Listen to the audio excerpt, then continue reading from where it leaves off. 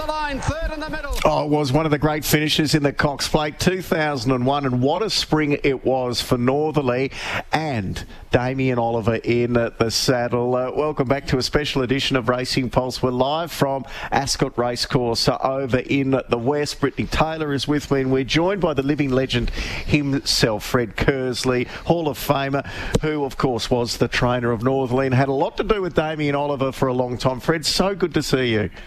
It's good to be here. Do you get goosebumps when you listen to that? I know every time I listen to that replay, I get goosebumps. How does it make you feel? Yeah, there's a lot of things about it, wasn't it? It was a great run in itself, but then the interference close to the finishing post. I was unaware that there was a protest initially. And the crowd weren't all that happy because the theme song that day was Sunline's Coming Home. So we weren't all that popular. And then there was a scrimmage going to the line. I thought, hell.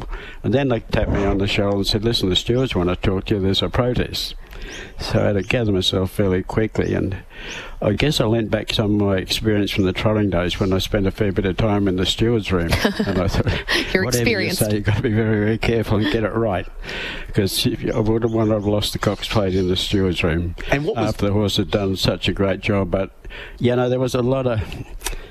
how would you say, great memories and, you know, an exciting race, some good horses, not much between them. I thought, if I counted protested against Sunlight, may have got second, but protest against the winner, and that helped a little bit, as I recall. But, yeah, great memories. It was one of the great Cox Plates, as you mentioned, the 3-year-old Viscount there as well. And having Ollie on board, that's another element of his career as well.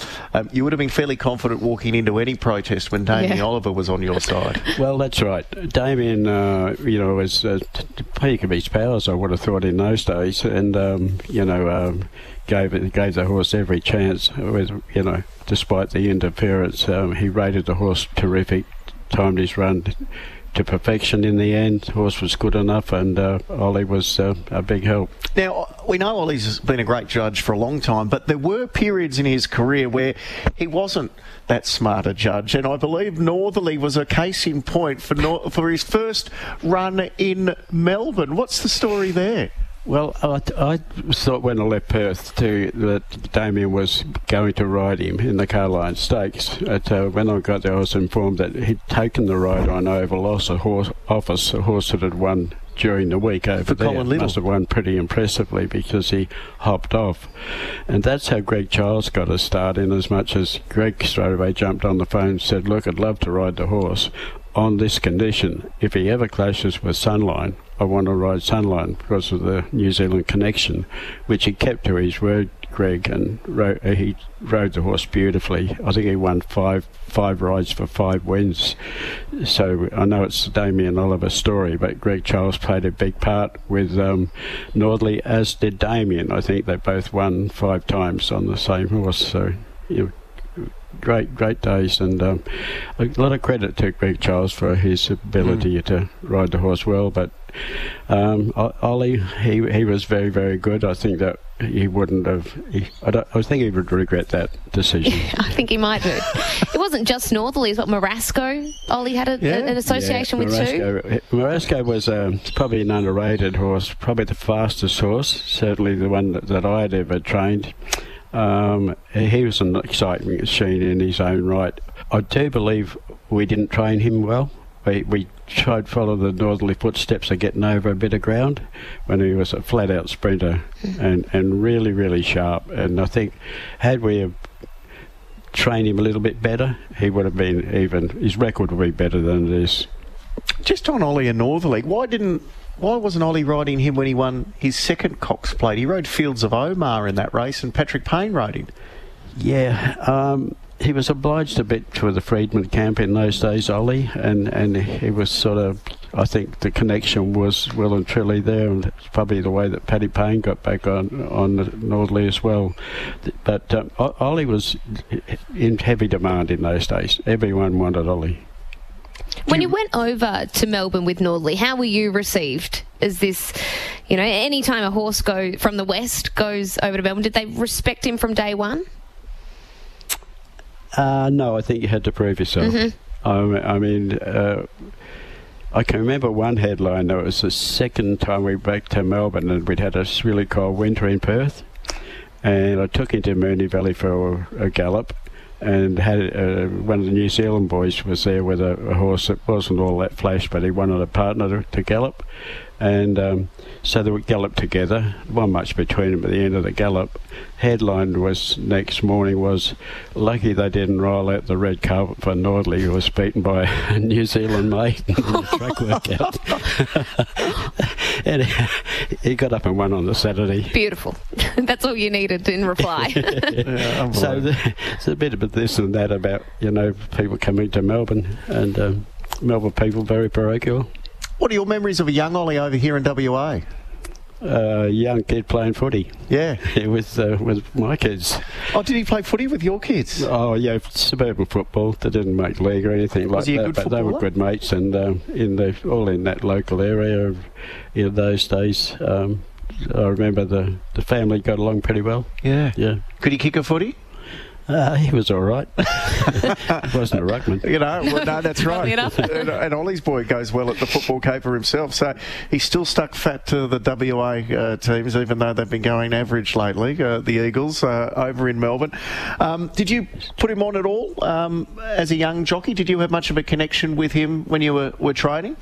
Did I have a much connection with? A connection with Ollie when he was a young apprentice coming through the ranks. Did you use him much? Well, he was always rated a very good rider, Ollie. And his brother Jason was, I think, ahead of him there. But Ollie, riding was on the wall. He was always going to be a good jockey. He got better with time. But he always had that ability. He was a natural. And I think he just got better and better as time went by. What do you remember of that Melbourne Cup in 2002? Obviously, Jason was so well loved by the whole West Australian racing community, and I think everybody felt it. I was just at school at the time, and I still remember the feeling amongst the community of just being one of such sadness, and then to come out on that Tuesday, I think everybody had their heart in their mouths wondering, what could Ollie do in this cup? What are your recollections of him passing the post first on Media Puzzle? There was a lot of emotion, wasn't there, about that, and whether Ollie would be in the right frame of mind following that. In the end, I think it was the right thing.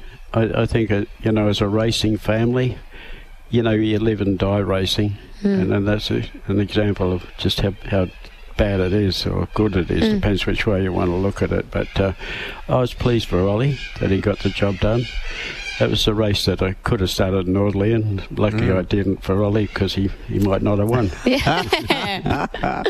I'll ask you, Brit, because you are from a famous racing family over here in the West, and as you said, you're only young growing up. You've known Ollie your entire life as a WA hero.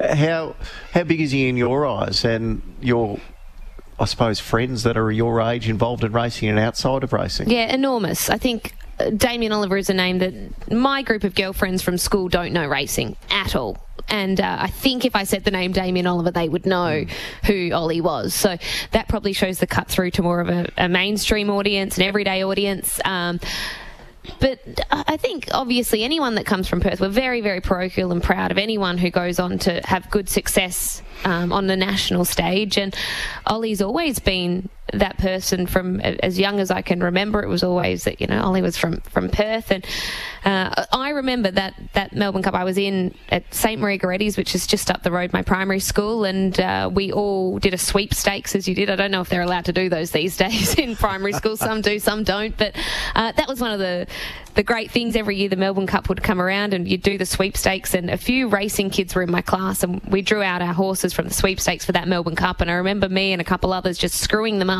and throwing them in the bin, because we said we don't care about any other horse that wins this race. All we want to do is cheer for Damien. So growing up, you always cheered him on, particularly that year, obviously.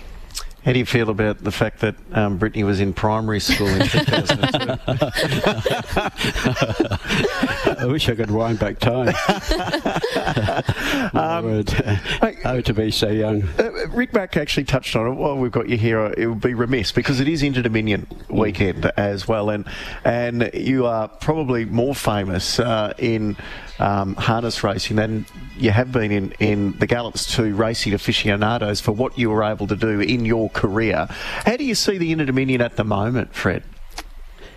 It's still a great race, and it always will be when you get the best horses in Australasia, New Zealand. To sort of be in the Inter-Dominion, it's disappointing to me that it sort of lost its glory a little bit. It used to go from state to state every year, and it was the Melbourne Cup of harness racing. In my early days, though, harness racing was a struggle for me. From a family that were very successful. I think my Frank Kersley, who won about 7 or 8 premierships. My dad won about 4. And as a kid, funny enough, in those days, your kids weren't allowed to go to the trots because that's where you could have drink, go to the bar, because the pubs would shut early. Oh, 6 o'clock as well. Yeah. Dad tells stories of sitting outside the fence selling the records on the outside, and there were little holes in the fence to try and sneak in because kids weren't allowed. So there was no apprentice or junior driver concessions or anything like that. So to get going in harness racing as a young kid, I was looked on as a no-hoper. Reminded of that quite often, actually, and took me a long time to get recognised. In fact, I won for Jovi Patricevic the Pacing Cup one year, which was, I thought I was made. I thought, I'm back, I'm going to make the grade. I never won another race for 12 months. Oh, wow. Anywhere at any time. So it took me a long time to get settled, or get recognised, actually a better word. And as time went by, I worked really hard, and I had a slow beginning, if you like, but I finished up winning the premiership 15 times, and that was a great reward. And there was a newspaper article too written by Kenny Casellas, lovely bloke. Kenny was still good mates. He said, he's won the premiership, but he'll never be as good as his uncles or his dad. So I had my bottom kicked plenty of times along the way. But I persevered. You did. Got there in the end. Hey, where'd the nickname Chookie come from? That's a good one. Not really sure. I'd like to say it was because I was also on the nest, but that's not true.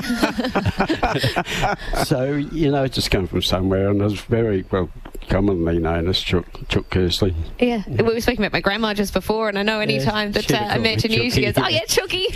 So you've always been Mr. Kersley to me. Yes, that's true. I love it. And just on, you mentioned with Rick Mack, Pure Steel. I think. Did you have 2 seconds in Inter-Dominion finals? I drove him to run second. Chris Lewis won. He was very new in those days. I think it was about his 8th start. Drew Barrier won in the standing start, which was a half a blue because he didn't win the start and then he was pocketed. And he was heavily backed in from about 20-odd to 1 to about, 6 to 4 or something. So every other driver was very conscious of Pure Steel, and I didn't get clear in the race till late. You could argue he could have won, but the stand beat him because he was only learning. Funny thing, he never got any closer in Inter-Dominion the rest of his career. How good was Pure Steel? Funny enough, he wasn't super quick, but he could stay. He was a good, tough stayer. But, he was very good. In those golden era of harness racing, you look back on those champions, you've got, your Pure Steels, your Poppy, your Gamelite and all of those. But we see the times they're running now, which are incredible. What's the difference, do you think, in the quality of the standard bred horse? It's amazing how good they are and how much they get. They get better every year. For instance, my father never drove a horse that could run a mile in 2 minutes. Now, if you can't run a mile in 2 minutes, you don't go to a metropolitan track. Now, they're running 155s, 154s now, so the improvement over that period of time is just amazing. Now, compared to the thoroughbreds, you don't see many track records broken anymore. They seem to have bottomed out at that level. But the standardbred just gets better and better every year. So it's amazing to see it happen. You just watch it and see they just get better and better. Is it they started off a slow base. Yeah, you've got to say that. But today they're elite. Yeah. What did you get more pleasure out of, training the standardbreds or the thoroughbreds? Oh, both. Yeah. I mean, if you're in horses, it's just horses and not much else. It becomes your life. You admire the horses. You work with them. You know, it's a bit over the top to say they're family, but you know, you treat them like that. I mean, that's your life, working with horses. And the happiest I ever am is to go to the stables, check the horses. Are they okay? Are they fed? Are they, everything all right? You know, so it's a relaxation in a way until it comes to race day, and then it's a pain in the ass. Have to deal with all the people. Do you think the grounding of being in the harness racing industry, a standardbred trainer, is very helpful to move into the thoroughbreds, because we've seen so many people make such successful transitions into the thoroughbred code after having their grounding in harness? With the paces, particularly in those early days, it's very much hands-on. You know, they didn't race as 2-year-old. We didn't have 2-year-old racing. You had the odd 2 or 3 3-year-old races, but they were slow to learn, and today they hit the ground running. They're just born to pace now, and or trot, either way. But to hold that sort of speed, particularly the trotters, it's just amazing. Under pressure, they still stay on the trot. Now, if you think about any of the gallopers and you had a trotting race, they're battling it out of their own way. Yeah. There's a couple, the odd one can trot faster than the others, but they all came from, interesting, I forget the name of the stallion. Is that Dali Arabian? Generations back, an English horse. He has connected to almost every racehorse in Australia, in the world. How old are you, Fred?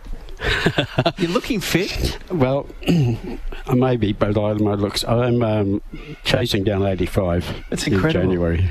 And you're still training? How many have you got in work? I've cut down the team quite a bit because it's been hard to get good staff here in Western Australia these days. It's been really hard.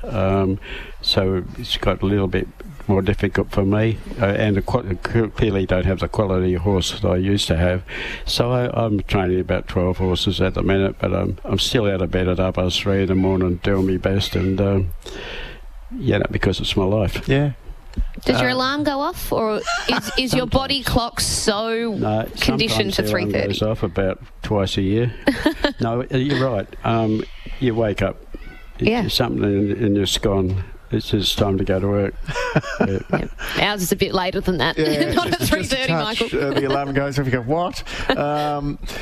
Mate, you're a legend. It's so good to come over here and see you. Obviously a Hall of Famer, and what you've been able to do for racing, it's going to be remembered just like what Damien Oliver has been able to do. So it's lovely to come and have a chat to you in the week that Ollie says farewell. How will you remember Damien Oliver as a jockey? You've seen so many great riders and reinsmen over the years.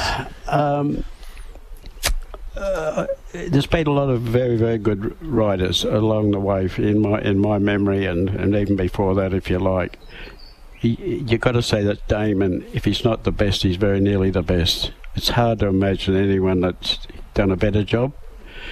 The fact that he overcome some really serious injuries during that period, that longevity he's had in racing, but he's come back, recovered from injury, and still good enough to go out there and play with the best.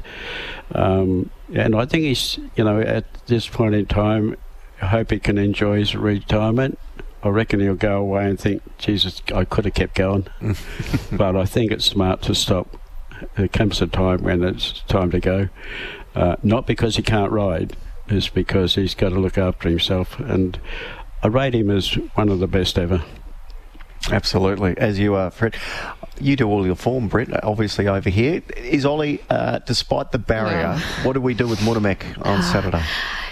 The one thing he said before the barrier draw was just the fact that he's like, I just need a good draw. Nothing's been kind to him.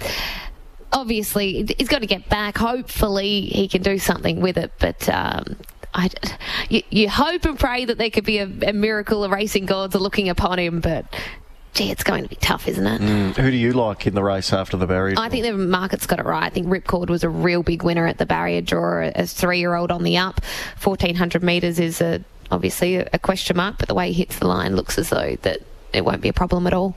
Yep, I might get you back for your Saturday morning tips when we do the program on Saturday, Brit, because your analysis is second to none on WA racing. Great to see you out here. Thank you for your time Great to this be morning. here. Thank you. And Fred, thank you for giving us the time. Appreciate it. Been great to have a chat and reminisce about the good old times, and also Damien Oliver. 84 years of age. You're making me feel very, very bad indeed. Good to see you finding fit. We're going to take a quick break. On the other side, Gators game plan. He'll find you all the weekend winners.